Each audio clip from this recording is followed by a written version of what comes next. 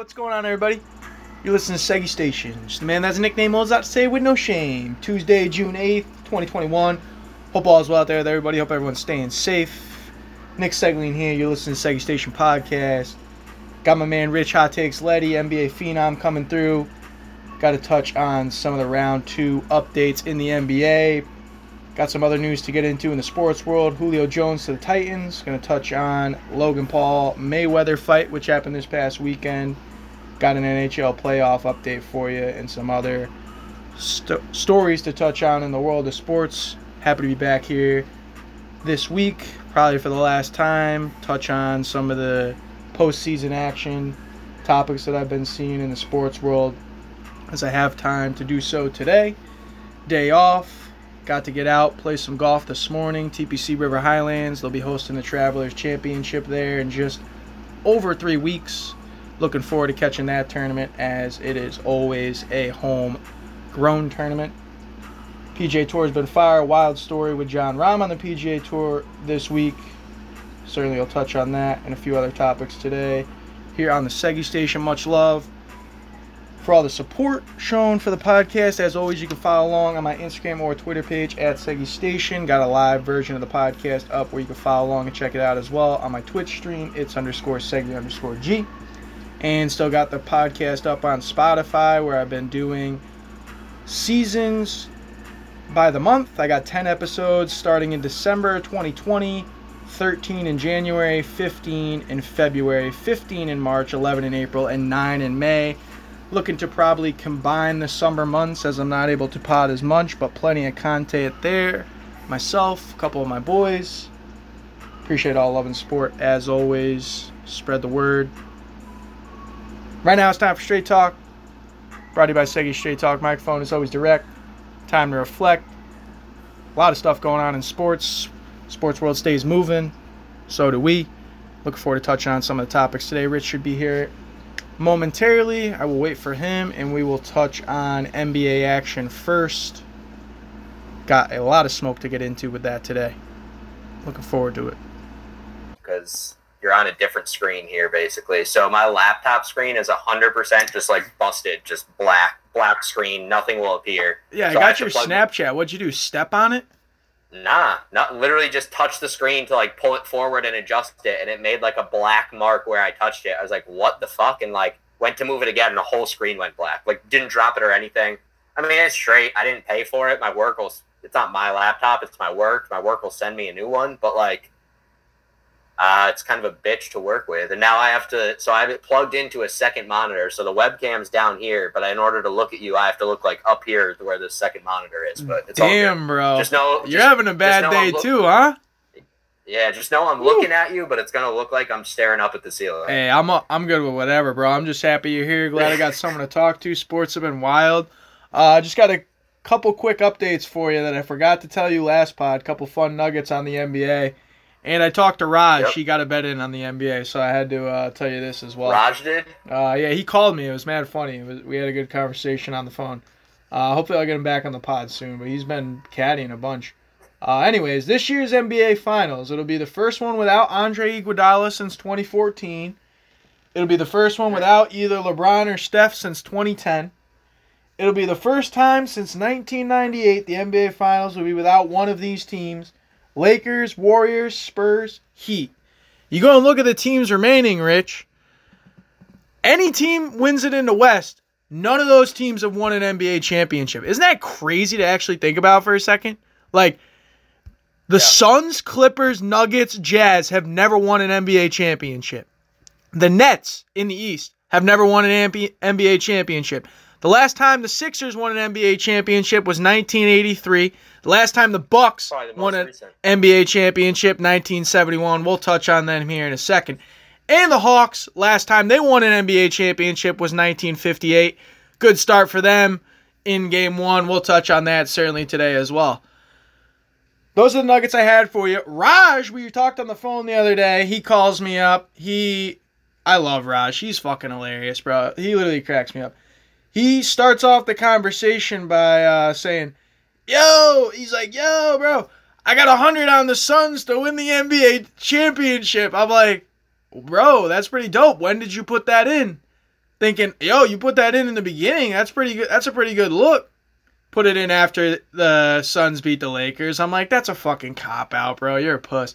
Anyways, Raj got the Suns. Devin Booker rolling in. I don't know if you saw this dude's whip. He's got a couple nice whips. This dude rolling into the stadium. I'm like, what is this dude driving, bro? Then he goes and balls out. Suns win in game 1 over the Nugs. We'll touch on that, obviously, as well. But we got to start here with the Bucks. I'm starting the bell, Rich. Now, obviously, we'll touch on the Nets. I'm going to have 2 bells because I haven't been talking about Harden. I haven't been talking about the Nets. And everyone kind of knows how I am feeling about Harden if you follow along here and listen to the podcast. I got something to say about the Nets. I got a couple hot takes for you, pretty much hotter than it is outside, which, by the way, it is hot outside, like drippy outside, so you better be ready for this. The Bucks, man. This is... I feel like an absolute idiot. I went on my Twitter for the podcast and put Bucks in 6 on one of those NBA things that you follow, because I genuinely thought the Bucks were going to win this series. Honestly thought they were going to win in 6. There's no way in hell they're winning 4 straight games. Last night was flat out embarrassing.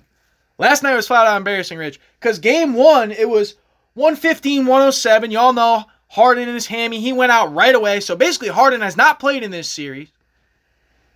Kevin Durant has been phenomenal this entire playoffs. And they shot, the Bucks did, from 3 in game 1. 6 of 30 as a team. Not great, obviously. And you end up losing the game in a close margin. You think, okay, game 2, no Harden still. Can't get much worse than that. Well, let's just be real here. That got way worse. You're down 49 points in an NBA playoff game with Giannis and all these guys that you brought in. I don't understand that. I don't care who the fuck you're playing. I was literally like watching the game thinking to myself, I wonder what Chuck's going to say at halftime. Yeah, that was flat out embarrassing by the Bucks. The entire game. I can't believe that in a must-win situation, you get blown out. What was it? 125-86, Rich? What was the fight? Yeah, 125-86. You lose by 39 points. 49 at one point. Yep, down 24 at halftime. Absolutely ridiculous. It clearly got much worse. Clearly I'm a moron for thinking the Bucks can win this series, because clearly the Bucks are stuck in getting to the playoffs and just falling out. I don't know if you're going to blame it on the coach. Giannis and his game style, I saw he's shooting the worst percentage in the playoffs from 3 from any NBA player, minimum 20 attempts. 3 of 24 right now. So don't act like Giannis is shooting any better, even though he showed in the regular season. Some of these guys they brought in that were playing really well in the regular season, Holiday, Middleton's still there, Bobby Portis, Bryn Forbes, as I talked about, not contributing. DiVincenzo loss, obviously, hurts, but I don't think it's make or break in the series. You got PJ Tucker starting for defense, getting torched. Giannis getting torched, getting dunked on by fucking Blake Griffin. Which, by the way, bro, we talked about that on the pod as well. All of a sudden, this dude's got hops and bunnies like he's fucking 5 years younger. The Nets is really pissing me off, but the Bucks is pissing me off more because I thought there'd be a more competitive series. And what I'm seeing out of them is not competitive at all. They could be swept. And that would be flat out embarrassing. I think Budenholzer's, he's going to be, Bucks are going to be looking for a new head coach. Them joining the now Magic, Blazers, and Celtics looking for head coaching vacancies because I don't know what the hell's good when it comes to the playoffs with the Bucks. What's good with this? You here?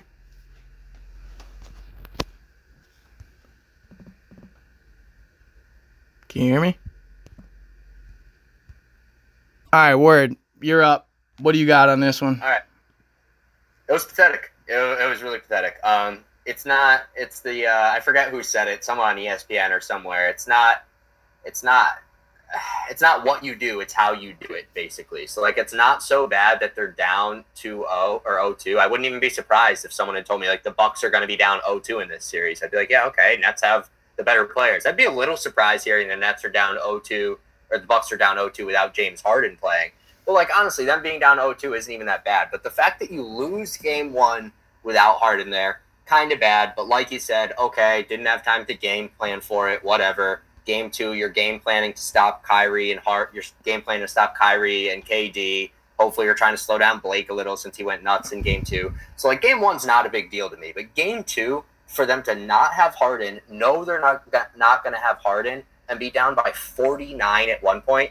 I saw a tweet saying, All the Bucks need to go on is a 45-0 run, and they'll only be down 4 right now. It's just like, that is just so pathetic, man. Like, a lot of people saying, myself included, that this was going to be like maybe as good as a championship or better this series, and it's all of us letting the Bucks fool us, kind of. I think it's Mike Budenholzer largely to blame, like you said. Giannis, I don't know how much I'm going to blame Giannis. I blame more people out there for, like, it's not me. Giannis is a star 100%, but like I've said, he's not that guy that you could give the ball to and go get a bucket.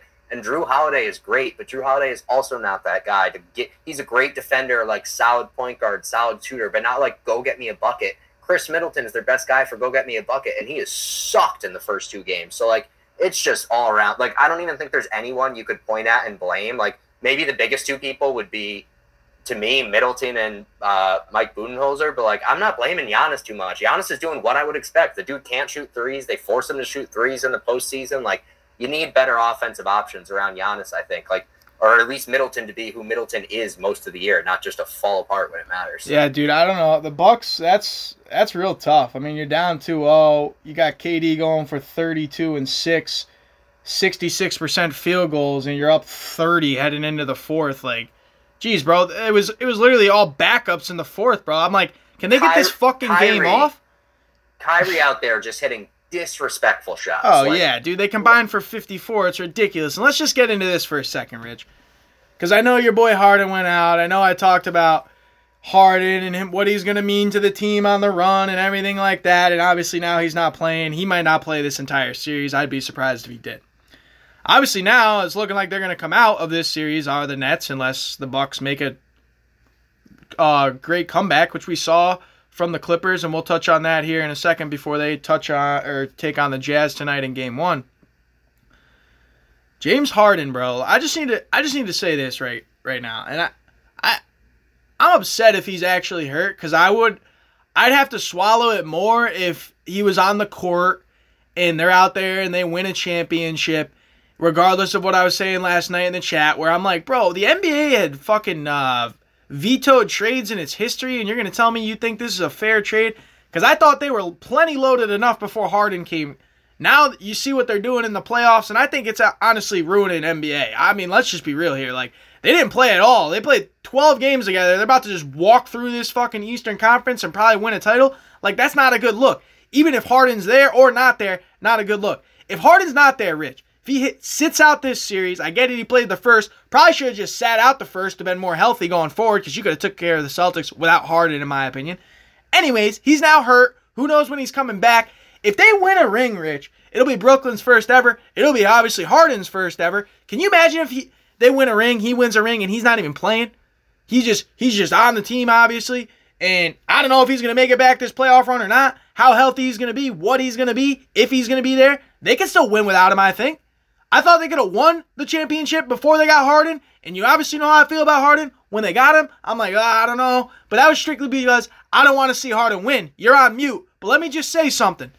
If Harden wins this, if they win a ring and this run that he was on being hurt, missing 21 games, the whole 9 games with Houston, and bullshit to get traded, I'll tell you right now, they better give that dude a fucking toe ring. A toe ring, bro. Not a real ring. He don't deserve it. Go ahead. It's tough because, like, obviously, yeah, you don't totally deserve it if you didn't play in the postseason, and, like, it won't be counted the same as other people's rings. Like, people will know he didn't play in the postseason. Like, I'm not going to be like, he played no part. Like, he carried the team during stretches where Kyrie and KD were out, but you're right. It won't be like where you could just be like, well, I don't know, like, Harden has a ring now in response to some arguments, but, like, I think that's like a side point. I think he's going to play, honestly. I don't know that for sure. I think he's going to play. What's crazy to me, and I don't disagree with anything you said, though, is they traded Spencer Dinwiddie's hurt, hasn't played. They traded Jared Allen and Karis LeVert in the trade for James Harden. What you did, I know you did say that I forget exactly what you said, but I think you had the Nets as favorites in the East prior to the James Harden trade. I did.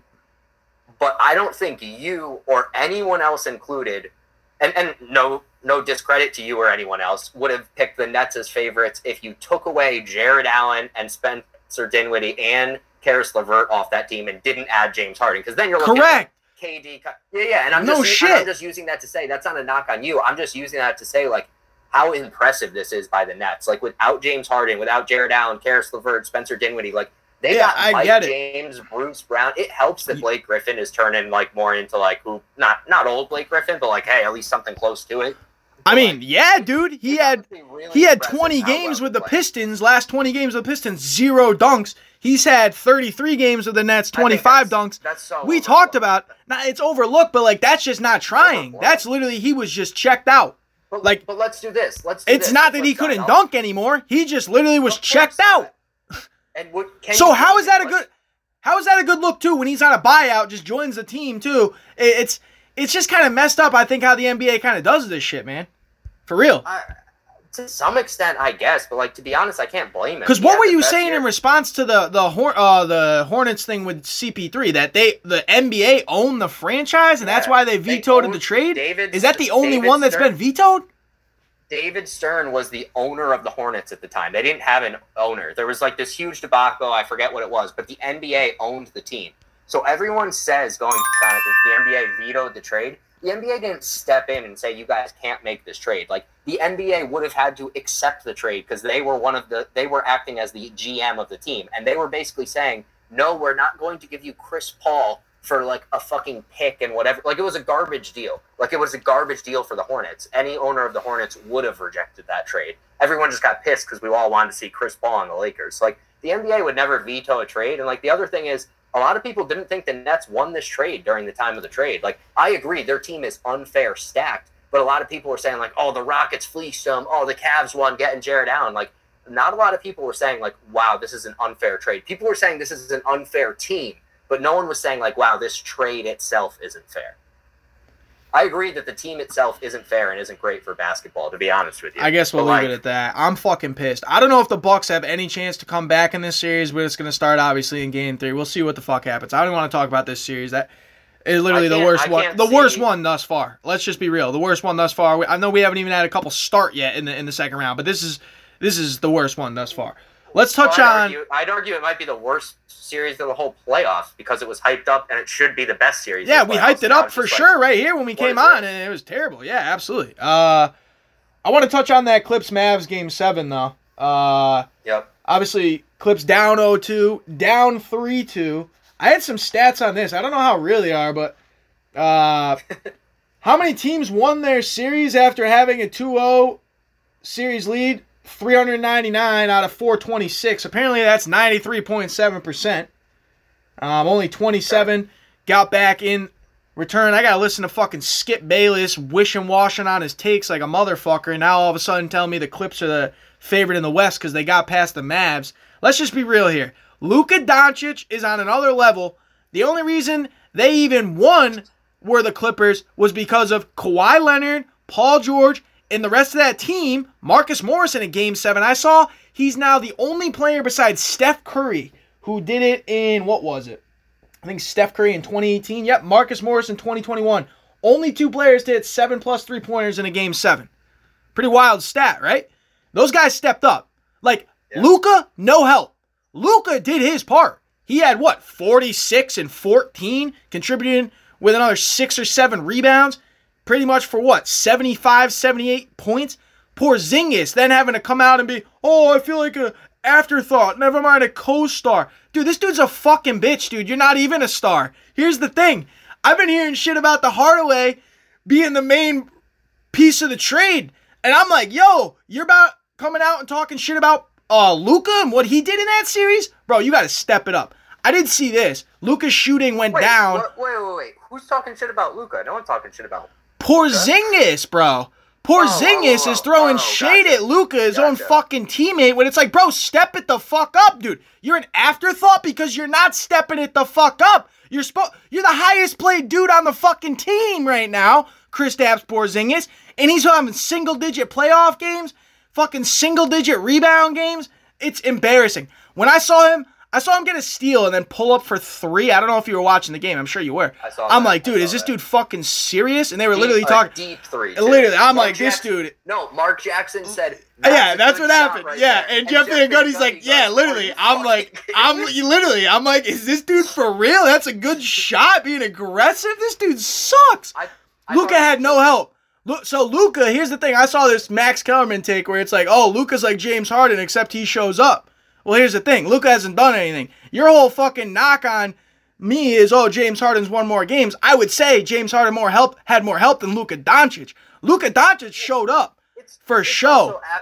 It's also apples to oranges. Like James Harden's like obviously James Harden has won more games because he's like 8 years older and has played in the NBA like 8 years longer. Like I will be very clear. I think Luka is going to be by a mile a better player than James Harden in maybe like even 2 years more into his career. Like it won't even be close very soon. He could be right now. I think he could very well be. I would just say like as of right now, James Harden has done everything Luka has done and more. So like let's pump the brakes. Luka might be better in this exact moment, maybe. But like I forget what the conversation was we had on the last pod, but it basically wasn't like Luka hasn't done more than Harden, though he's for sure going to be the better player in the long run. Maybe, Harden's but I'd also had a head start. All right, let me ask you about these Clips because I just want to know how impressive is this comeback? Like Skip Bayless hyping it up. Yeah. Do the Clips have a chance to now take down the Jazz? I mean, I like the Jazz in this series. It starts tonight. Kawhi Leonard combined for 73 in closeout games. Obviously, I mentioned the stat. Not too many teams come back from being down 0-2. Particularly all 6 games were run on the road, and then the Clips take care of Game 7 at home. Do you think the Clips finally found something? You think they got a chance here taking on, I think, what is the best team in the West with a couple other strong teams? I mean, I think they're the weakest one left, to be honest. I would say the Nuggets are the weakest one, just like... This is the worst matchup to me for the Clippers. I could see the Clippers beating the Suns. I would pick the Clippers to beat the Nuggets. Jazz, I think I'm going to end up picking the Jazz here too. And it's so tough because by a lot, the Clippers obviously have the best player in the series.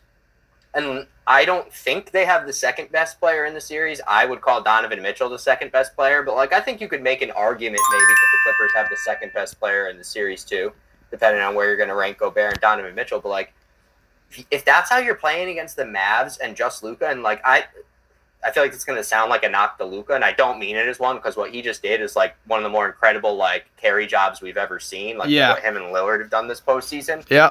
But like if you're losing like that to Luka and just Luka, and now you're going to go up against one of the best team defenses and the best 3-point shooting team in the league, and one of the deepest teams in the league, and one of the teams that's been together the longest and has been in the playoffs together multiple times, like.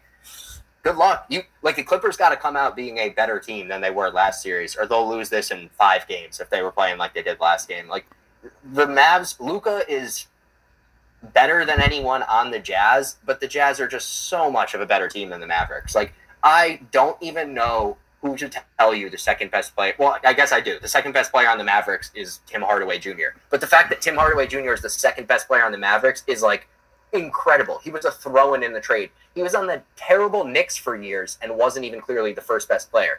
He's gotten better, but Luka makes him look pretty good too. Like the Mavs just have a really bad team. I got a little sidetracked, but the Mavs traded Seth Curry for Richardson. I always want to say Jason Richardson. What the fuck is his name? Josh Richardson, yeah. Josh Richardson. And he is now playing like 3 to 5 minutes a game a night. And Seth Curry would be a perfect piece to have on this team. And like when the trade happened, not an awful trade, but just like everything that's going on for the Mavericks, like you better put some pieces around Luka because you have like a generational LeBron type talent. You better stop doing what the Cavs did to LeBron in his first year. You better put some pieces around this man. Yeah, let me just get in a couple of these stats on Luka. He had the most. He's got 300 points through his first 9 career playoff games, which is one better than Wilt and only 25 behind MJ and Kareem at 325. He has 5 40-point playoff games. That's more than Damian Lillard, Melo, Kyrie, Tracy McGrady, Paul Pierce, Ray Allen, Tim Duncan, Karl Malone. Doncic had only played 13 playoff games. The list above, all of those players at least 50. I mean, this dude is ridiculous, to be honest. And the fact that he's now out because he got no help is kind of a shame. It's kind of not only a knock on management and maybe coaching, getting some more out of Porzingis. I don't know. I don't know if he's got any more to give. I think that dude's just fucking trash, like a unicorn that lost his fucking horn or something. I don't know what's good with this dude. I think it's all the exact stuff the Knicks were scared of, to be honest. He's a 7'3" dude that had multiple lower body injuries, and his biggest skill sets were that, like, obviously he was a good shooter. That's what made him a unicorn, but his biggest skill set on the court, like, when I saw him in Knicks games, like, when I went to MSG to watch him, he was incredible, dude. He moved so fast. He jumped far. Like, he was so athletic, and, like, he doesn't have that anymore. Like, it's not – I don't know that he became a worse player. He's just now like a 7'3" guy that can kind of shoot when before he was like a freak of nature. And he just doesn't have that mobility right now after those injuries. I don't think it's ever coming back. I would be not interested in him at all, no matter what team I was, to be honest. I mean, before game 6 and 7, you got the props on this. This is one of the cool things I think it is about doing this whole podding thing, which is like I'll go back and listen to like even a couple months old ones. I'll be like, oh shit, Rich said that, or Rich said this. You were the one that said the Clips could come back. They did. In the 2021 playoffs, they were 0-3, shooting literally 18.2%, minus 22 in the last 5 minutes of games, point differential 5 or less, until game 6 or 7, obviously, with that being turned around. And so much about that. So much about that is who's on your team and the talent, too. So, like, I feel safe saying that with the Clippers when you have Kawhi Leonard, and I'm like, I feel like Kawhi Leonard could go win you 3 games. For a team like the Bucks, it's another story. I don't know who on the Bucks is going out there winning you 3 games in a row versus Kevin Durant and Kyrie, no matter how bad the rest of the Nets roster is. So, like, I felt comfortable saying that with the Clippers. The Bucks, I would love to see them make this a series, but I don't. That same 0-2 discrepancy, I don't see them doing anything with it. Yeah, so yeah, that'll be definitely interesting to follow. We'll see. I think I got the Jazz in this series. I don't know. I'll probably go 5, maybe 6 games. I think the Jazz are just too good of a team. I think it's all about roster, depth, coaching, all that stuff. So I think it'll be interesting to see. I'm pumped for these series. The Sixers obviously don't want to go down 0-2 after going down 0-1, dropping game 1 at home to the Hawks, who went up big. They were 46-27 up in the first quarter. They ended up only winning by 4, 128-124. But Trae Young had 35 and 10. Obviously balling out. Danny Green was getting cooked by him. I saw he had a lob to John Collins pretty much to seal the game under 1 minute. He's the first Hawks player to do that. I also got to clean up the fact that in the first round series, which I mentioned on the pod but didn't have the stat correct, wanted to clean that up. He went for 25 and 10 in first 4 career playoff games, which gets him on a list with Steph Curry in 2013, Kevin Johnson in 1989, and Oscar Robinson in 1962. Trae Young's been balling, man. Like, Trae Young deserves some respect. I think the Hawks deserve some respect. Nate McMillan deserves some respect. I saw Tibbs got Coach of the Year, which I thought was a shocker. I mean, everybody, I thought Monty Williams had already named it. Nope, I heard he beat. I heard Tibbs beat him. Award, yeah. Yeah, I heard Tibbs beat him by 11 first place votes. Congrats to Tibbs, a decade apart, 2-time now Coach of the Year. Obviously doing it with your New York Knicks. But the Hawks took care of the Knicks pretty handily, and they took care of the Sixers pretty handily in Game 1. I know Joel Embiid, torn meniscus, ends up playing 38 minutes, has 39 points, 9 rebounds, 4 assists, but not enough. Their net rating, the Sixers, are plus 12 with Embiid, 0 without him. I mean, I thought that was as much as you can give with a torn meniscus. You can't win a game up against the Atlanta Hawks with that type of performance from Joel Embiid. I don't know much more you're going to get from this man. Like, that's a pretty darn good performance. I think you need more from Ben Simmons. Obviously, some of these role players, Tobias Harris and Danny Green, needs to play a lot better. But I got the Hawks in this series, bro. You already know. I got the Hawks. If they go up 2-0, forget it, bro.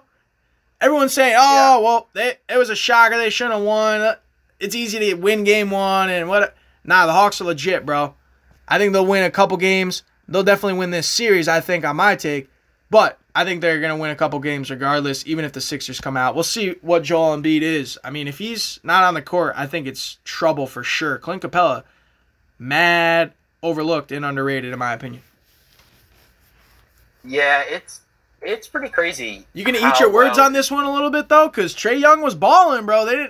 They might have to switch it up, obviously, get Danny Green off him, because you said that in the chat. I'm like, what is going on? This dude's getting cooked. I don't know how you do that. Like, I literally said it on here. The reason I picked the Sixers to beat the Hawks, and pretty confidently, was because you have two of the best defenders to throw at Trae Young. And I feel like if you stop Trae Young, not that no one on the team could do anything, but like Bogdanovich and Kevin Huerter, as good as they played, probably aren't beating the 76ers. Trae Young's going to have to beat the 76ers.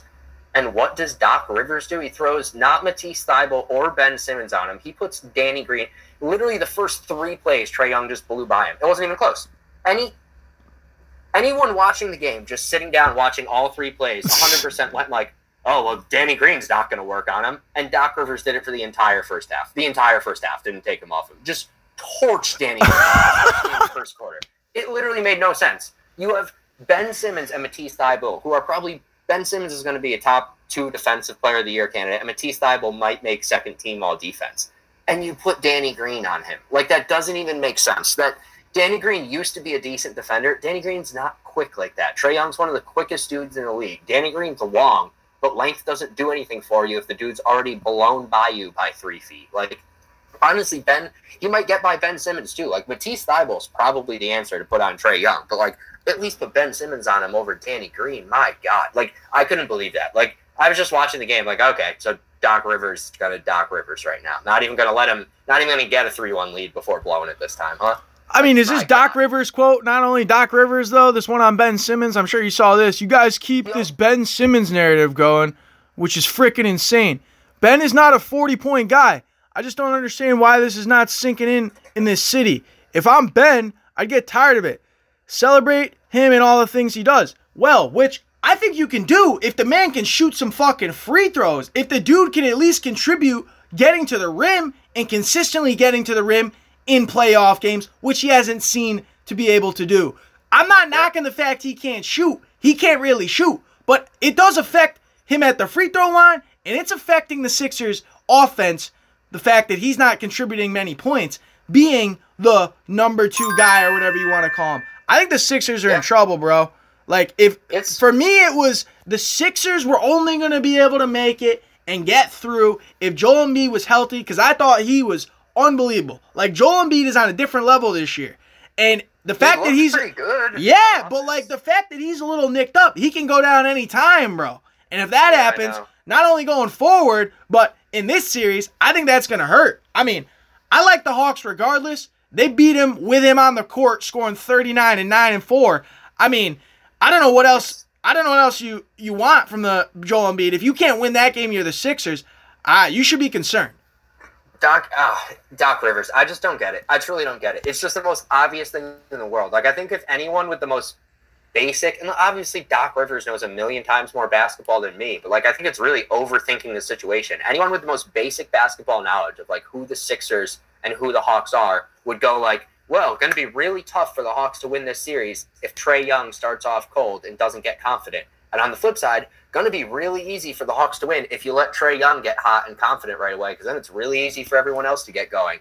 And just stop him right away. Why would you we'll start Danny Green and see how it goes? Like, no, put Ben Simmons on him. Then when Matisse Thybulle comes in, put Matisse Thybulle on him. It's not that hard. And like, also, Doc Rivers ran a 12-man rotation and just got blown out when the starters weren't in. Like, I don't know. Doc Rivers better only play like 9 to 10 guys tonight, and he better not play anyone on Trae Young who's not Ben Simmons or Matisse Thybulle. Yeah, I'm pumped for this game tonight. You'll have that, and you'll have game 1 of, like we mentioned, Clips Jazz. I think that's the late game. Any comment on Suns Nugs, game 1 of the late game last night? I was up watching that. I've been really enjoying just watching the NBA, man, to be honest. Like, I end up having to take a nap sometimes, but it's got my sleep schedule and basically every schedule all messed up. But there's only so many games left, and I'm trying to enjoy them. They've been fire games. Game started out, it was tied at first quarter. Suns really got hot in the second half, I thought. Chris Paul, I think, is an X factor, man. If he can just be on the court, 26, 6, and 11. Yeah, the Suns team with 5 or 6 players, I believe, with 20-plus points in this game. Jay Crowder. I mean, you got DeAndre Ayton balling out. I think the Suns are making a case for where they're at, taking out the Lakers, being up there as a contender in the West.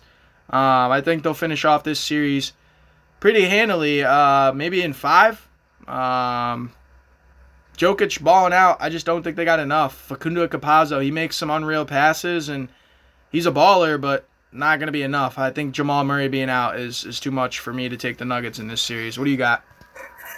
Yeah, I fell asleep pretty early on in this game, unfortunately. Wanted to stay up for it, but fell asleep. It's going to be tough for the Nuggets for the exact reason you said. I watched like the YouTube does a good like basically every single basket highlight like breakdown of the game. So I watched that, and my main thing was it's going to be the Nuggets' only path to winning is if Jokic just bodies Ayton, gets him in foul trouble, and is just getting the better of him, because then the Suns have no one to put in.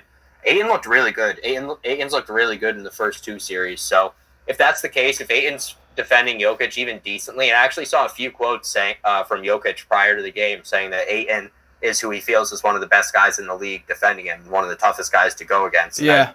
I thought that was interesting that he said that. So I think it's going to be tough for the Nuggets because that was the only path I saw to them winning. It's going to be harder for Michael Porter Jr. to get going. Andy tweaked his back. Better defense here. Going to be harder for everyone to get going. Monty Morris, Austin Rivers, Campazzo, because it's a better defense. Will Barton's supposed to come back this series, but I don't know if that's going to put. Not I don't know. That won't push him over the hump, even though it'll be nice to have him back.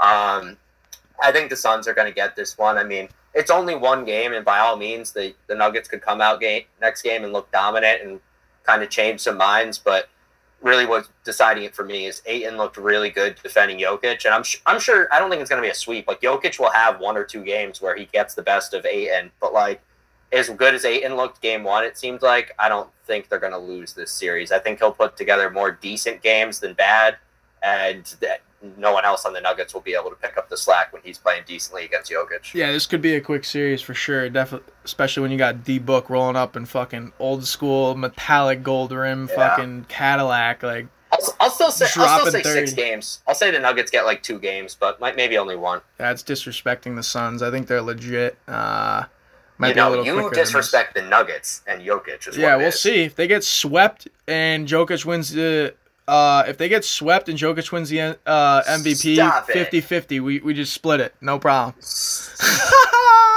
He goes, I don't even care about our bet. Just like he goes, stop it. I don't even care about our bet. But who cares if Jokic gets swept in the second round by a better team without Jamal Murray? Him beating the Blazers in 6 games, impressive. Him having them play that well down the stretch, impressive. If Jamal Murray was there right now, they would be my pick to get to the finals. Yeah, I agree. I think Jamal Murray is a key reason why they're not going to make a playoff run. They were able to get through the Blazers in the first round, but I think their playoff run ends here. I'm glad you brought up the Blazers, though. It's like you were reading my mind. I had a couple other NBA topics to get into before we switched out of here. I wanted to ask you about Julio Jones, then I'll let you go.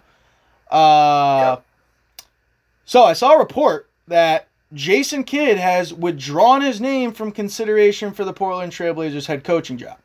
It was Dame's top choice, as you heard from a report. Also cited in this statement was the fact that Dame made a public endorsement about him wanting him as head coach.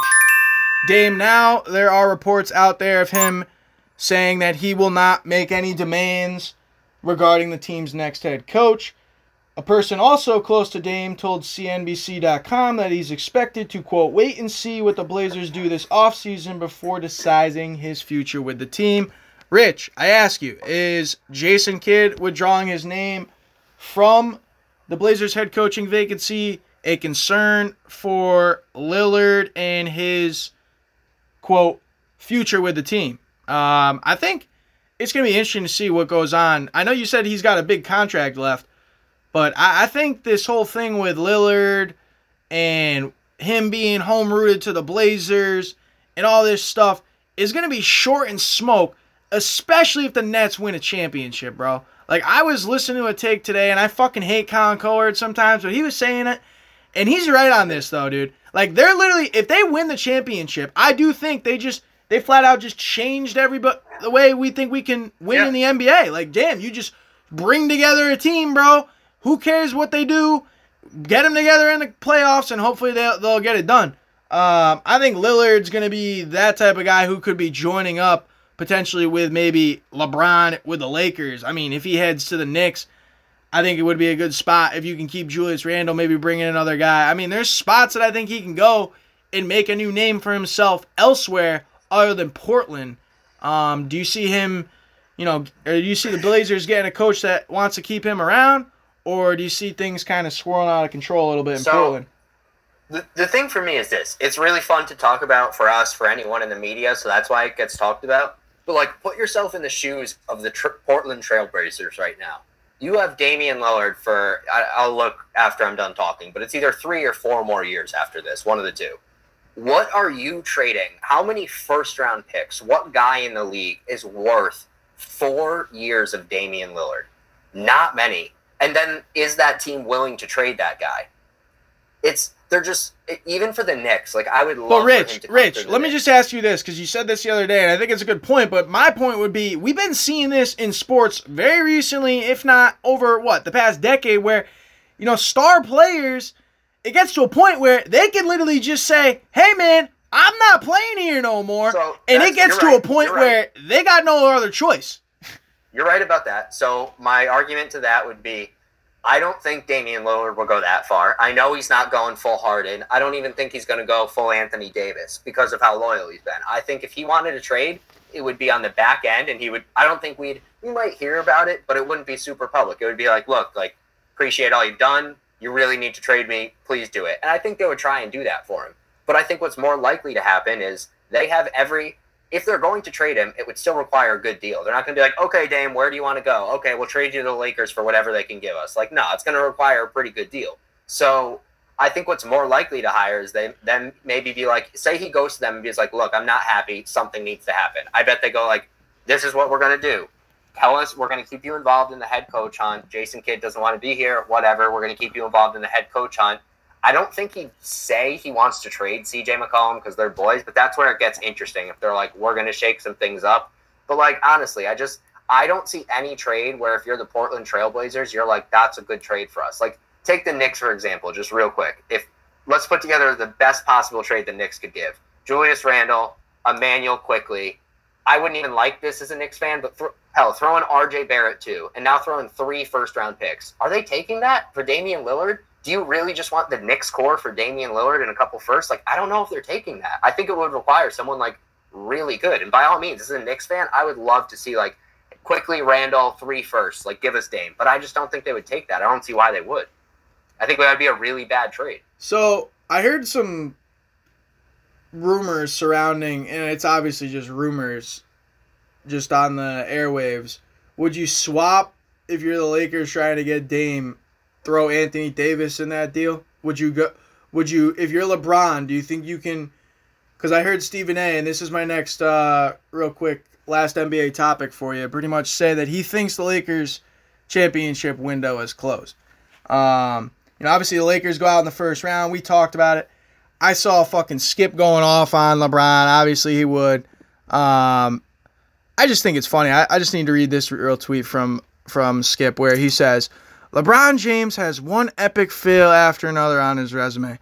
2010, period. 2011, period. 2013, Game 6, period. 2014, period. 2018, Game 1, period. The Suns series that just concluded, Michael Jordan has 0 calamities in his obvious GOAT career. I literally fucking hate this man, though. I literally fucking hate this man. He's literally just trying to get people to react. I fucking hate this man. He doesn't even believe that. Does he also believe the Clippers are going to be NBA champions? Because he keeps fucking flip-flopping on that like it's nobody's business. I heard Stephen A. say the Lakers championship window is closed. I wanted to ask you on that take real quick. I heard Kyle Kuzma, interesting quote. I think this year I made incredible strides of becoming a winning player, making the right play, being a valuable asset on the defensive end. Kyle Kuzma quote. He got better on defense, but I just need to ask: is the Lakers window closed? Is LeBron James the whole? Let's see him try and get one more ring. Where does it elevate him in this conversation? Not even going to be a thing, or are the Lakers set to be back to compete in the West? I think the Lakers still have a chance to win one more ring. I really do. Their window isn't closed. Just revert. This is such like recency bias stuff and just talking. Let's reverse a few months ago. You could say I'm wrong for this take. I had Rob Pelinka in our predictions as being executive of the year. Why? Because they got Dennis Smith Jr., Montrezl Harrell for nothing. Looked like they brought in better pieces this offseason. Unfortunately, Anthony Davis got hurt. Montrezl Harrell didn't work out. Dennis Smith Jr. Dennis Schroeder played bad in the playoffs games when it mattered. But, like, they didn't have bad pieces there. If Anthony Davis is healthy, there's a good chance they beat the Suns. And I promise you, if they beat the Suns, they were beating the Nuggets the next round. So, like, that's such hindsight. Like, to me, if you get Kyle Lowry, Mike Conley, probably not happening, but Chris Paul, any decent point guard somehow this offseason that can shoot, I think if you re-sign why do I keep saying Dennis Smith Jr.? If you re-sign Dennis Schroeder, you're probably in trouble. I don't know if he's really the move. I think you want a better shooter alongside LeBron and someone who maybe doesn't need the ball in their hands like him. But I don't think their championship window is closed. I will say the Damian Lillard thing is, again, just like Stephen A. and people talking just to talk. Like, would the Lakers be better? Sure, probably, because you could trust Damian Lillard to actually be out there and hit some shots. But, like, why in the world would the Blazers trade Damian Lillard for an injured Anthony Davis that clearly is not doing anything without another star? Like, the Blazers would take the Knicks trade I threw out there before taking Anthony Davis. Like, and that sounds like a knock. Like, Anthony Davis is a great player, but think about being like a small market team and being like, well, we got Anthony Davis. No star's going to come and sign here. How the fuck are we going to win now? Like, you're not. You're going to suck. That'd be what the billboard. That would be what the billboard says. You know, what's a wild stat that I saw though with LeBron. This first round of the playoffs, it was his first career playoff game at the Staples Center, and he had his first career playoff bucket at the Staples Center because he played 3 years for the Lakers. Right? They won a championship October. That was in the bubble. The year before, they missed the playoffs, and then what happened the first year? He didn't play in the playoffs? That was the first year. This was the third year. Right, so, right? They missed the playoffs first year, bubble, and then he just had his first ever playoff series in the Staples Center. They ended up losing it. It's just wild, man. I think it's just crazy. All the rhetoric you can see. Any dudes that talk sports radio, but not. Like, you can just go on social media and see all the rhetoric, and if you stay off of that and just listen to some of the sports talk, even some of the stuff that these dudes say that have credibility, that get paid plenty money to be saying stuff just like we're saying, it is kind of wild to me, some of the stuff these guys say, where it's like, bro, you come out tomorrow, you say something complete. Can you at least try and stay remotely consistent? Like, it's just tough now if the Lakers start popping off next year, or they make a trade for Damian Lillard, or whatever they do this offseason. Stephen A. starts talking about the Lakers again. It's like, bro, it's like you were saying, just let it cool out a little bit. Let things kind of dwindle out, and we'll see what's going on. Things kind of dwindled out a little bit with that Julio Jones rumors. I just wanted to ask you about those before you left. We covered a lot of NBA. I know you were talking to Dukes. I know we got the fantasy draft coming up. The NFL season just inching closer and closer to us, which is dope. But we had some huge news with Julio Jones getting traded to the Tennessee Titans for a second and a fourth round pick in 2022 draft. I don't even know where to start with this. You got any thoughts on this trade? I wish I understood like the NFL trade market as well as the NBA, because I guess I kind of get it. Julio Jones has been injury riddled, has had a tough time staying on the field. I think he missed like 8 games or something like that last year. So like, I get why he doesn't go for a large amount more, but I get some of the players on other teams. Who was it? Like Mark Ingram, I don't know. Some other guys were like, damn, this is all it took to get Julio Jones. Jalen Ramsey was one of them. Like, second pick for Julio Jones, like we couldn't have got in there. Like, that's kind of my thoughts. Like, yeah, first round picks a lot, even a second round picks a lot, but like for a team that's right on the edge, and the Titans are a great team for him because their wide receiver depth is bad after AJ Brown. Like, I was looking at their wide receivers and I was like, God, I don't even know a lot of these guys. So they lost Jonnu Smith. He went to the Pats. He was their tight end last year. So I think it's a huge move for them. I don't understand why some other teams, players on other teams would be like, damn, we couldn't have given up like a second and a fifth or something for Julio Jones. Like, maybe just a little bit more than that to get Julio on our team. But I get it. He's been injury riddled. I get why it's not more. But like, it seems like kind of a steal for a team that needed another good wide receiver. And now Derrick Henry, AJ Brown, Julio Jones. That's a scary offense. Tannehill's had a great last 2 years. That's going to be scary. I think it's a lot of fantasy scary. I think we'll have to see if the Titans' defense is for real. I think we'll have to see what Ryan Tannehill is with a deep ball. They were pretty good, right? They ended up winning the division last year. They've made some playoff runs, but I think it'll be interesting to see. I think your point about what he went for is shocking to me. Like, there's some other teams that needed some wide receiver help. There was rumors of him potentially going for a first, a second, and a fourth. Here's the thing that I think is interesting with this trade, Rich. Arthur Smith, offensive coordinator formerly with the Tennessee Titans, now head coach with the Atlanta Falcons, trades Julio Jones to the Tennessee Titans for a second and a fourth. Lots of smoke. Here's my thing. I think the Atlanta Falcons are going to be fucking garbage. I'm actually sad the fact that they're in the division with Tom Brady because I think they're going to be fucking terrible. Arthur Smith might lose his job fucking in his first year Steve Wilkes style Arizona Cardinals because of how bad this fucking team is going to be. And it's because it's going to be because of what he fucking got back for what is their basically best player. Like, let's just be real. I know he's on maybe the downtrend, Julio Jones. He's only 32 years old. He's got a couple good years left. You don't trade your best player for a second and a fourth to your former team just in case you lose your job. Hopefully you can go back there. I think this is a fucking joke, man. There's a couple teams that needed a wide receiver much more than this. I think it's crazy that he went for this.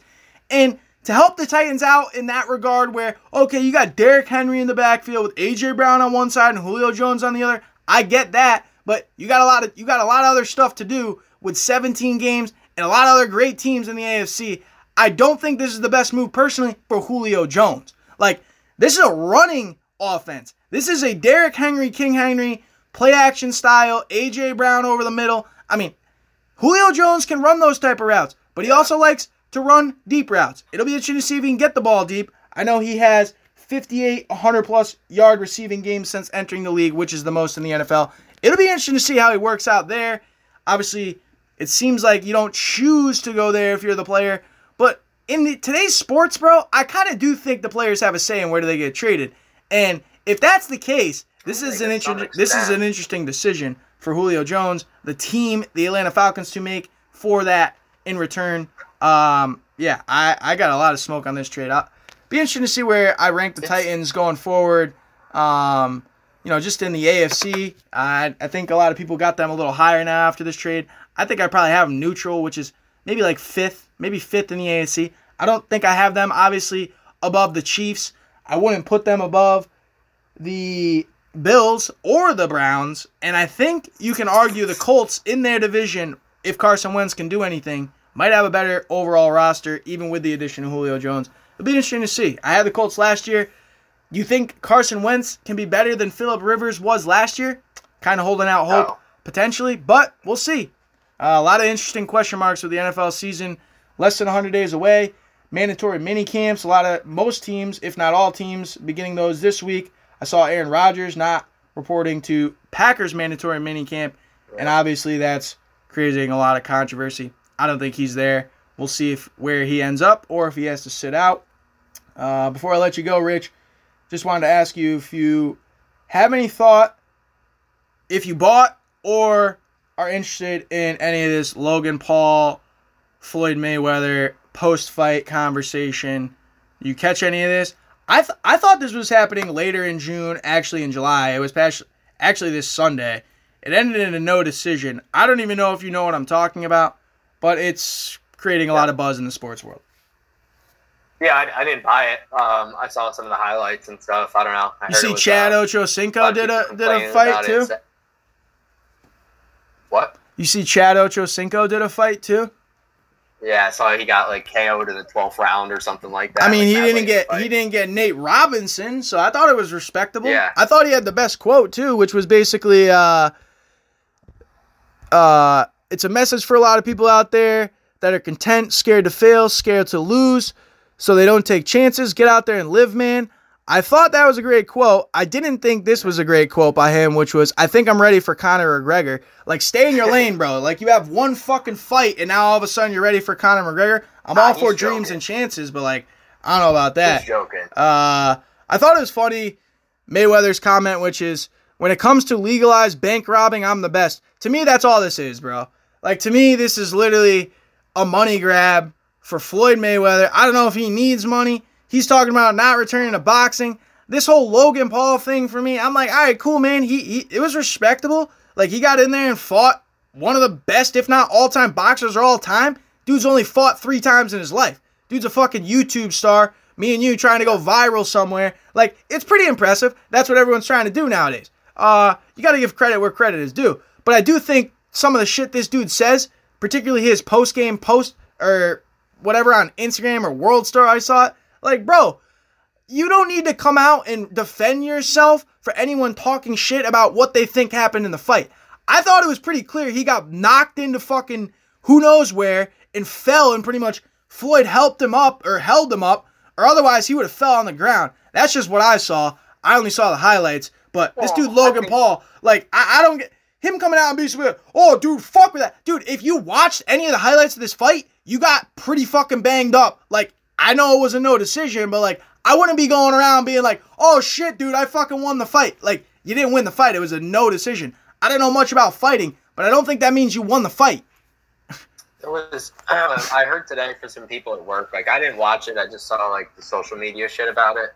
I heard there was no, like, referee even there. I don't know if you watched it, but no one refereeing it. So I guess there was never going to be a decision either way.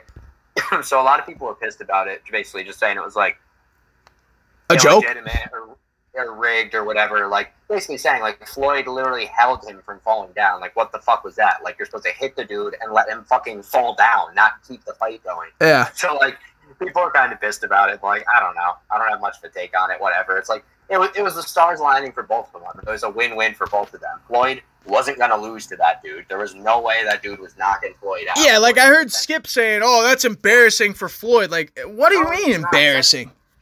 Because he didn't knock him out? Like, what the fuck? Floyd is one of the best defensive fighters. Skip is ridiculous, bro. He might have lost a step or two, but that was always his calling card. He was like the best defensive fighter. Obviously, one of the best ones overall, but like a great defensive fighter. So like he wasn't gonna get knocked out by this dude, and it was just an enormous paycheck for him. So he's like, there's a reason Floyd retired years ago, and has just come out for 3 washed up fights because he's like, all right, you're really trying to pay me that bad? Like, I know I'm washed up, but I'm not gonna lose this fight. So like, I agree with everything he said. Like, yeah, he's just legally robbing banks. He's like, damn, dude, I'm trying to stay retired, and you guys are just saying, here, win this fight against someone who has no chance of beating you for millions of dollars. Okay.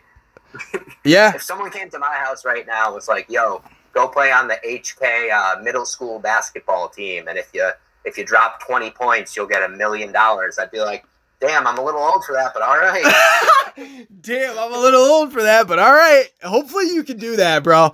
I honestly hope that at least both of us could drop 10 in a middle school game right now. Like, yeah, honestly, 20's pushing it. Depends. You'd have to be ball hogging, bro. You be not getting any dimes. You'd be putting up a lot of shots, bro. I know for a fact there are middle school teams where every player is 1,000,000 times better than me. However, I also know for a fact I'm 10 times bigger than almost anyone on whoever's on the HK middle school team, so I'd feel confident in myself getting those points in that game. Keyword HK like, middle school team. There's some middle schools that everyone is 1,000,000 times better than Yeah, we don't want to send you into Maloney Park to play the middle school team. We don't know how that'd turn out for you. What did you say? Say it again. I said the keyword was HK middle school. We don't want to send you into like Maloney Park and see how that works out for you. Yeah, exactly. I'll get fucked up at other middle schools. I can accept that. That's genuinely hilarious. All right, brother. Well, I'm glad we got to catch up. Sports have been fire. NHL playoffs. I've been watching some of those too. Like when NBA is kind of like last night the game was shit. I'm like, bro, I'm trying to watch some of this hockey game. Yeah, I've been watching a lot of the sports. I saw a wild story with the PGA Tour this week.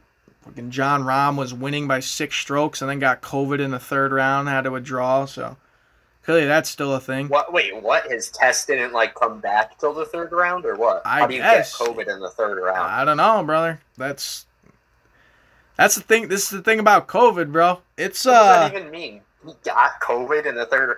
Yeah, dude.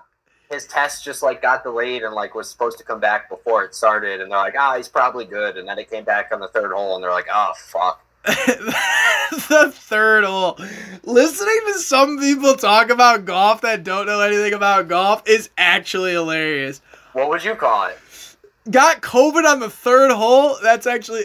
I said he got COVID in the 3rd round, not the 3rd hole. Oh, I thought you said on the 3rd hole. In the 3rd round. That the 3rd round. Yeah. makes way more sense. He played 18 on Thursday, 18 on Friday, 18 on Saturday. He got caught right before the fourth round. You meant like he got out there the first 2 holes and he was on the third hole and they're like, no. And he was like, what? Like, you got COVID. Nah, dude, he was winning the tournament by 6 strokes, largest league at Memorial since Tiger, and then had to withdraw. That sucks. That's tough. That makes sense. The test just came in at the start of that day. That makes sense. Yeah, isn't it wild though? COVID, sports, life, everything. It's only cool I think if people are listening, but I don't really know if anyone's listening. But if they are, I think we bring up some good points. Good content today for sure, brother.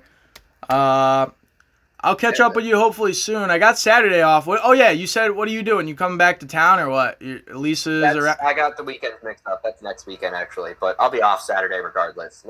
Next weekend, not this coming one, but the following one. Lisa's in Miami for a bachelorette party, so I'll be just chilling for a few days. So it'll be Father's Day. I'll probably come back to Killingworth for like a day or two. All right. But that's next weekend. But this weekend, I don't have any plans. You're welcome to come up here if you're trying to. I'll be in Killingworth the following one. I don't know if Duke's off on weekends. Maybe I could get you and Dukes to come up or something. Yeah, Duke was hitting me up. I'll see what's good. I'll either hit you up. Maybe I'll try and come up, or if I'm beat, maybe I'll be potting. I'll see if you're around for a little bit. Yeah.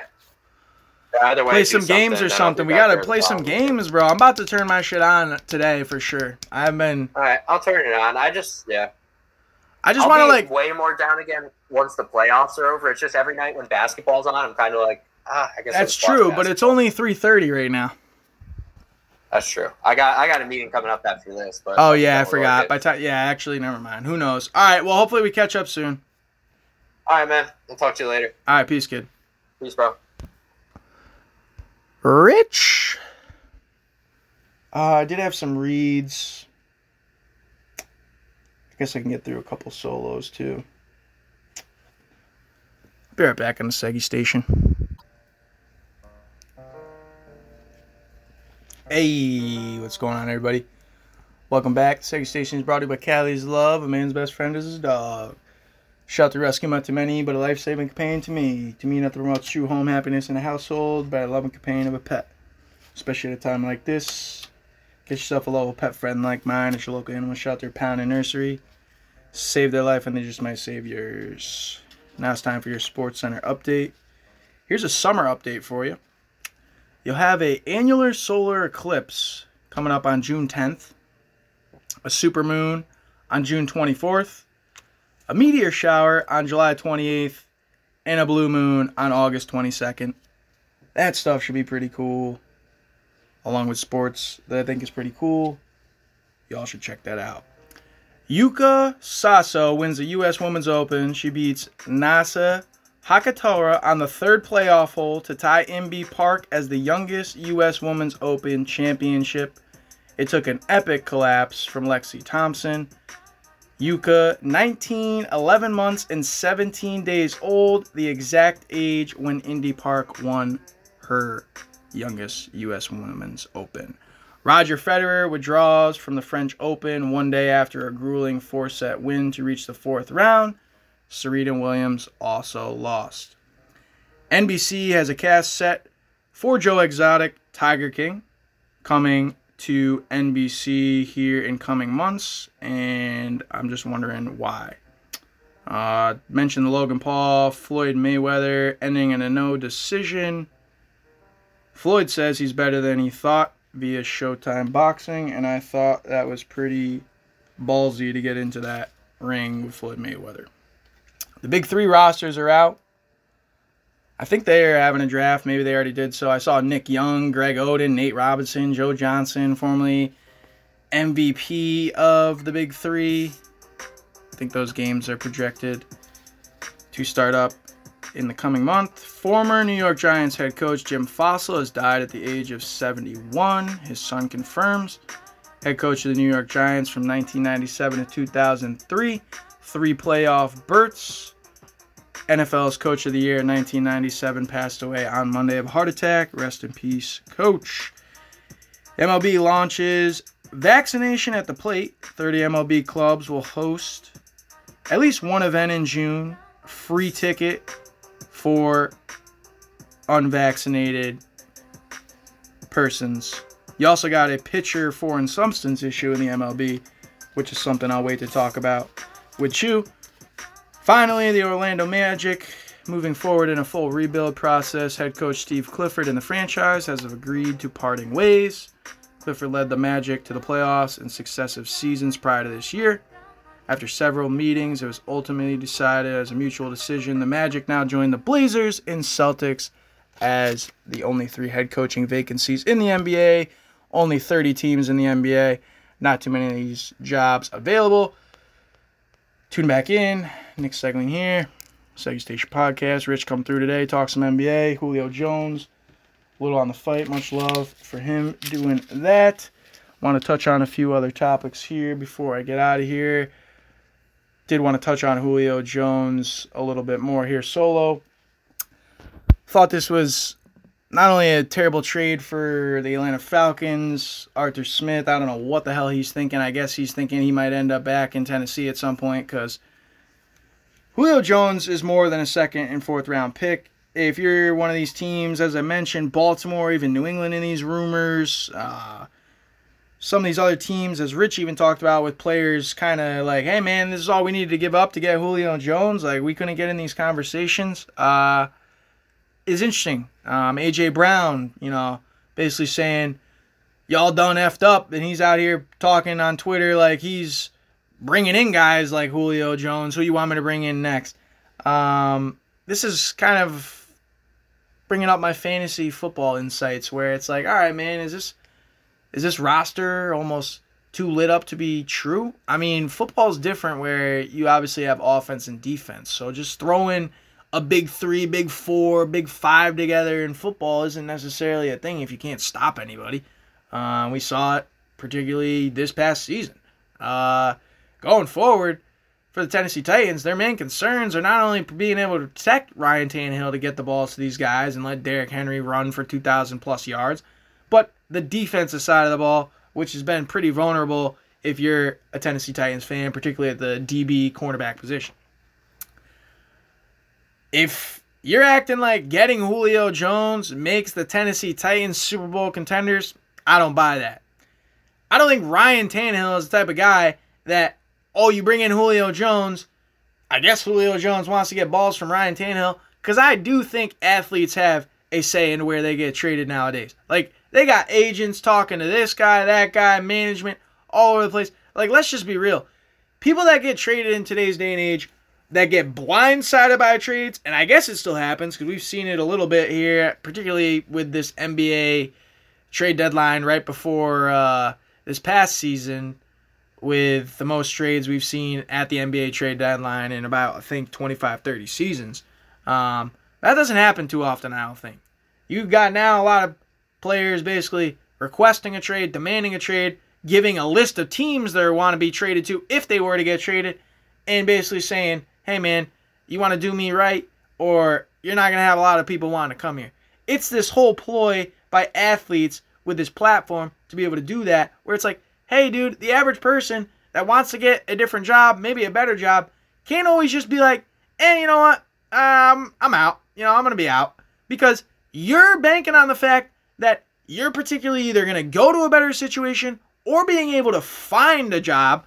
And let's just be real here. Jobs are always available. But I'm talking about people that are actually trying to move up. Like, let's just be real here. Anybody can go get a different job. Of course they can. Like, for sure. Like, it might not be the best job, but you can get another one. I think it's crazy with how many things are talked about in today's day and age, not only in sports, but just everything going on with the news, COVID, people getting out of isolation, getting back out, going crazy, whatever they want to say and do.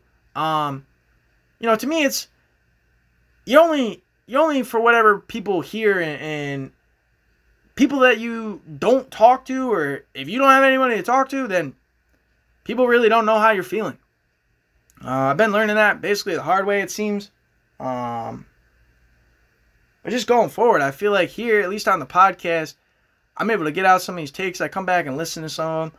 I'm like, hey, man, I was either really right about this or really wrong about this. I'm plenty of both. I think that's the fun in doing this. Just wanted to give a quick NHL update. Islanders took care of the Bruins last night 5-4 to take a 3-2 series lead. I think that is an incredible series. If you're watching any of the NHL playoffs, I recommend that one. Obviously, Boston-New York rivalry. Connecticut smack dab in the middle, kind of a little bit ties to both. I think the NHL playoffs have been great. You got full capacity, so the atmospheres are up. I mean, the fact that we got full capacity now after zero capacity basically a month ago in most of these arenas kind of blows my mind. But hey, whatever. I've been talking, like I was talking to my barber about it the other day. Everyone's got their own feeling and views on this, man. I've been saying this from 6-7 months ago, basically when this shit started happening. And yeah, obviously it was very serious when it started happening. Now I feel like it's only serious to so many people. And even if you was serious for you at some point, you're not going to be able to keep it serious forever unless you're trying to fucking live a really shitty lifestyle. Let's just be real. It's interesting, man. I think the NHL playoffs have been great. I saw the Canadiens sweep the Winnipeg Jets. They were the last team the Canadiens were to get into the tournament. Now they're one of the final four left.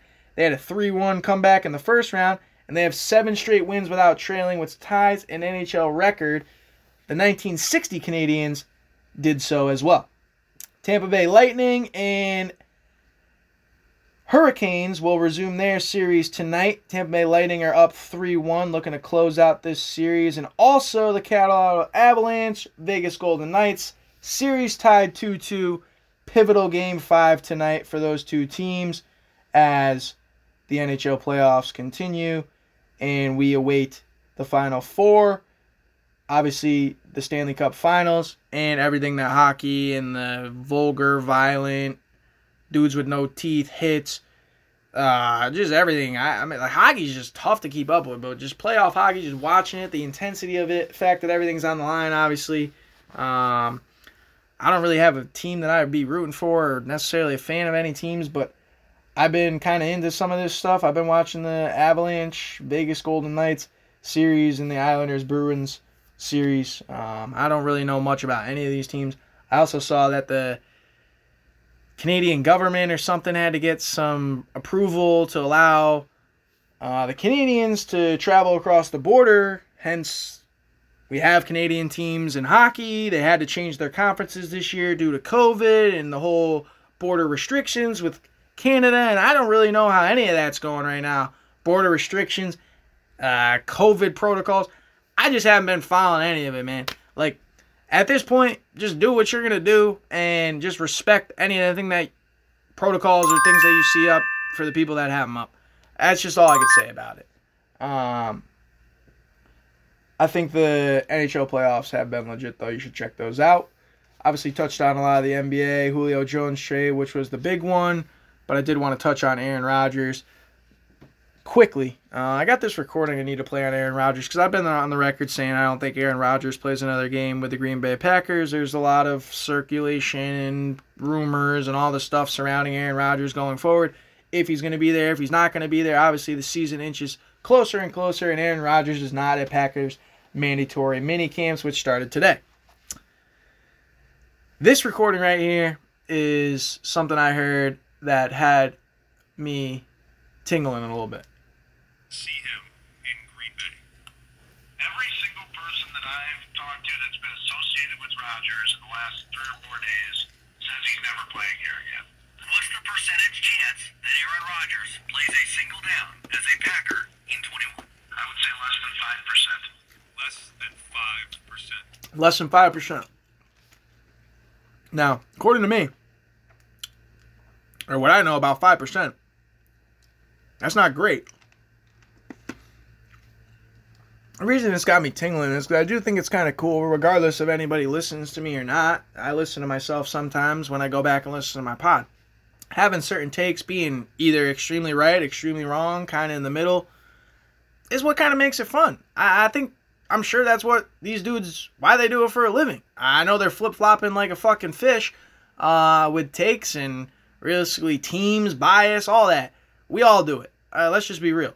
But I think staying consistent is important.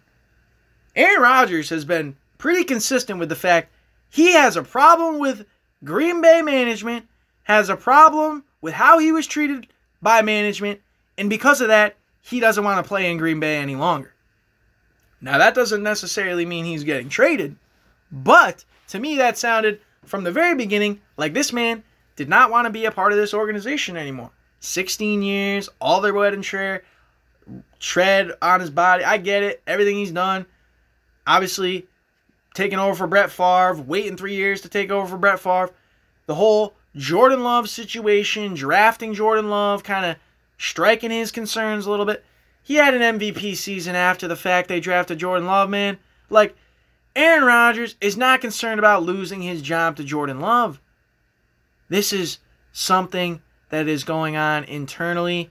This is something that, realistically, only the individual knows about.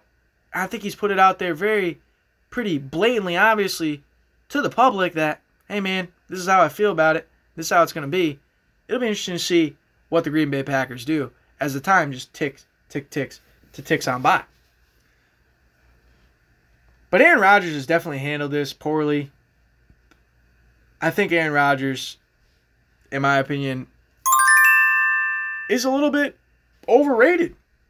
And the way he's handled this situation, I wouldn't throw this man a bone, man. If he doesn't want to play and he's being all kind of sensitive about Jordan Love, and I think the most interesting question is, if Aaron Rodgers isn't there, how many games are the Packers going to win with Jordan Love at quarterback? I mean, is this dude going to be the next coming? Is he going to be legit? Or are they going to be in a whirlwind of trouble? Because I think that right there provides any of the leverage to either side heading forward in this conversation.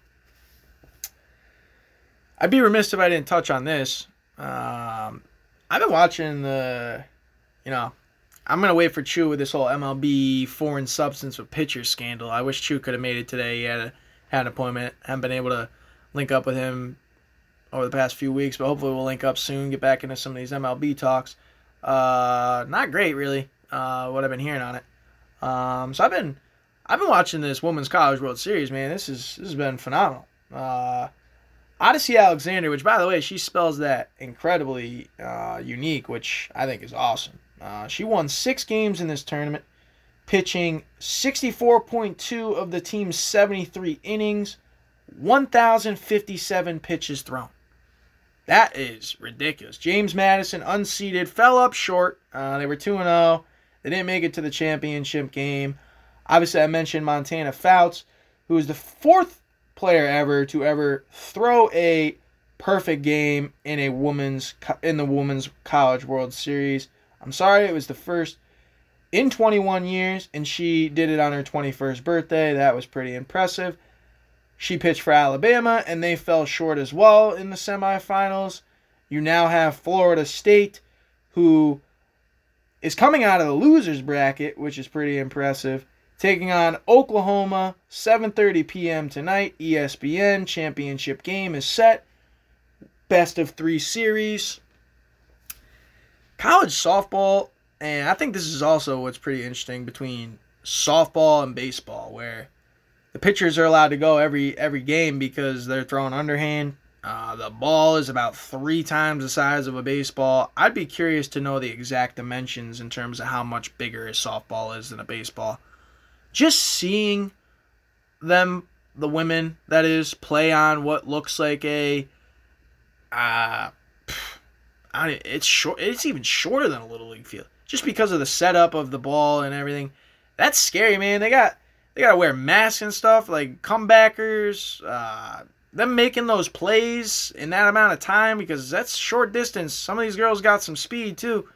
It's pretty incredible. Rallies can happen at any time because of that style. Obviously, it's like watching Little League, but clearly it's not Little League. These are grown women, so it's impressive. They're putting on an absolute display, and just seeing all this College World Series back, college baseball back. I mentioned the lacrosse college lax tournament that I had in the last pod's read. Seeing all these college sports back, and really just all sports back, fans there, everything kind of going on with it. It's a great feeling, regardless of how you feel, everything going on. It was, for me, so tough for just thinking of these kids that just missed out on either their senior years, their sports season, just a year of school, where they could have been socializing, making new friends, spending time with their current friends. For me, that was kind of tough to see, and I'm just glad to see things kind of trending back the other way on that. I did want to touch on this golf story. Actually, a couple golf stories, and I'll send it out on talking a little on golf before I get out of here today. Patrick Cantlay, he won this week's tournament at Memorial, Jack's Place. It was second time that he's done that. Seventh golfer to win 2 times at Memorial. But he only won, let's just be real, because Jon Rahm had to withdraw because of a COVID test, as I talked about with Rich. After the third round, he had a 6-stroke lead, largest 54-hole lead since Tiger, as I mentioned. Was the largest tournament in tournament history, tying Tiger Woods. But as I mentioned, was forced to withdraw after a COVID-19 test. He needed to shoot a +4 on Sunday to win the event. Let's just be real, he could have done that. He could have had probably the worst day of his life and still done that. I think it's incredible the fact that these guys can have an off day and it's basically +2, +3. Some of them have, higher rounds, +8, +9. I mean, you see some tour players shoot some higher scores depending on course conditions, course they're playing, whatever it is.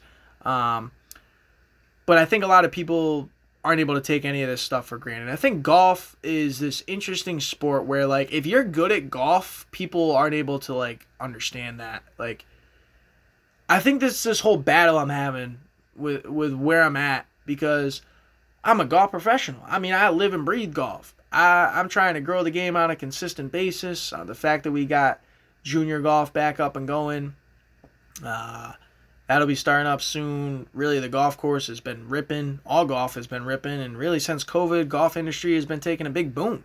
Let's just be real. It's something you can do outside, socially distant. As much if you're not messing with that anymore, it's something you can still do that's genuinely safer than other things. Being good at golf, though, is really challenging. Even if you're good, it doesn't mean you're going to be good that day. Even if you're good at golf, doesn't mean you're going to be good that week. Golf is this sport where you could be good one day, bad for 3 weeks, good for 2 weeks, bad for 2 days, good for a day. Who knows? I think it's the most interesting sport because of that. I think golf is a sport that no one really talks about because it challenges your mind.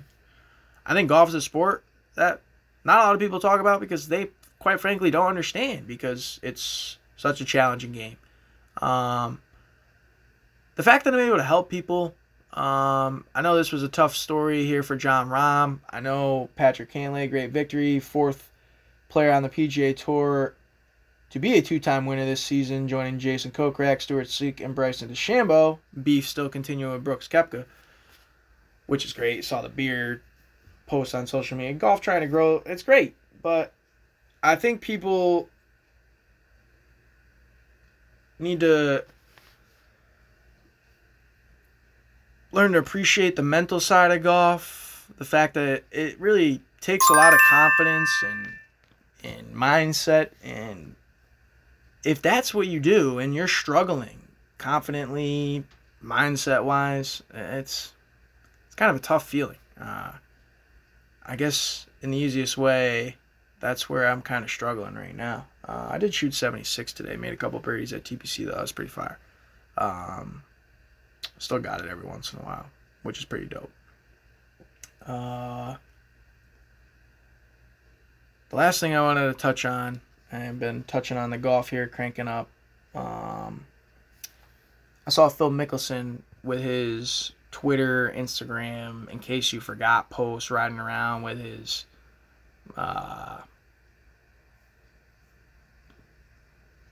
fucking Wanamaker trophy in his cart seat. Sorry, I had something weird happening on the screen here, trying to get this going. Oops, sorry about that.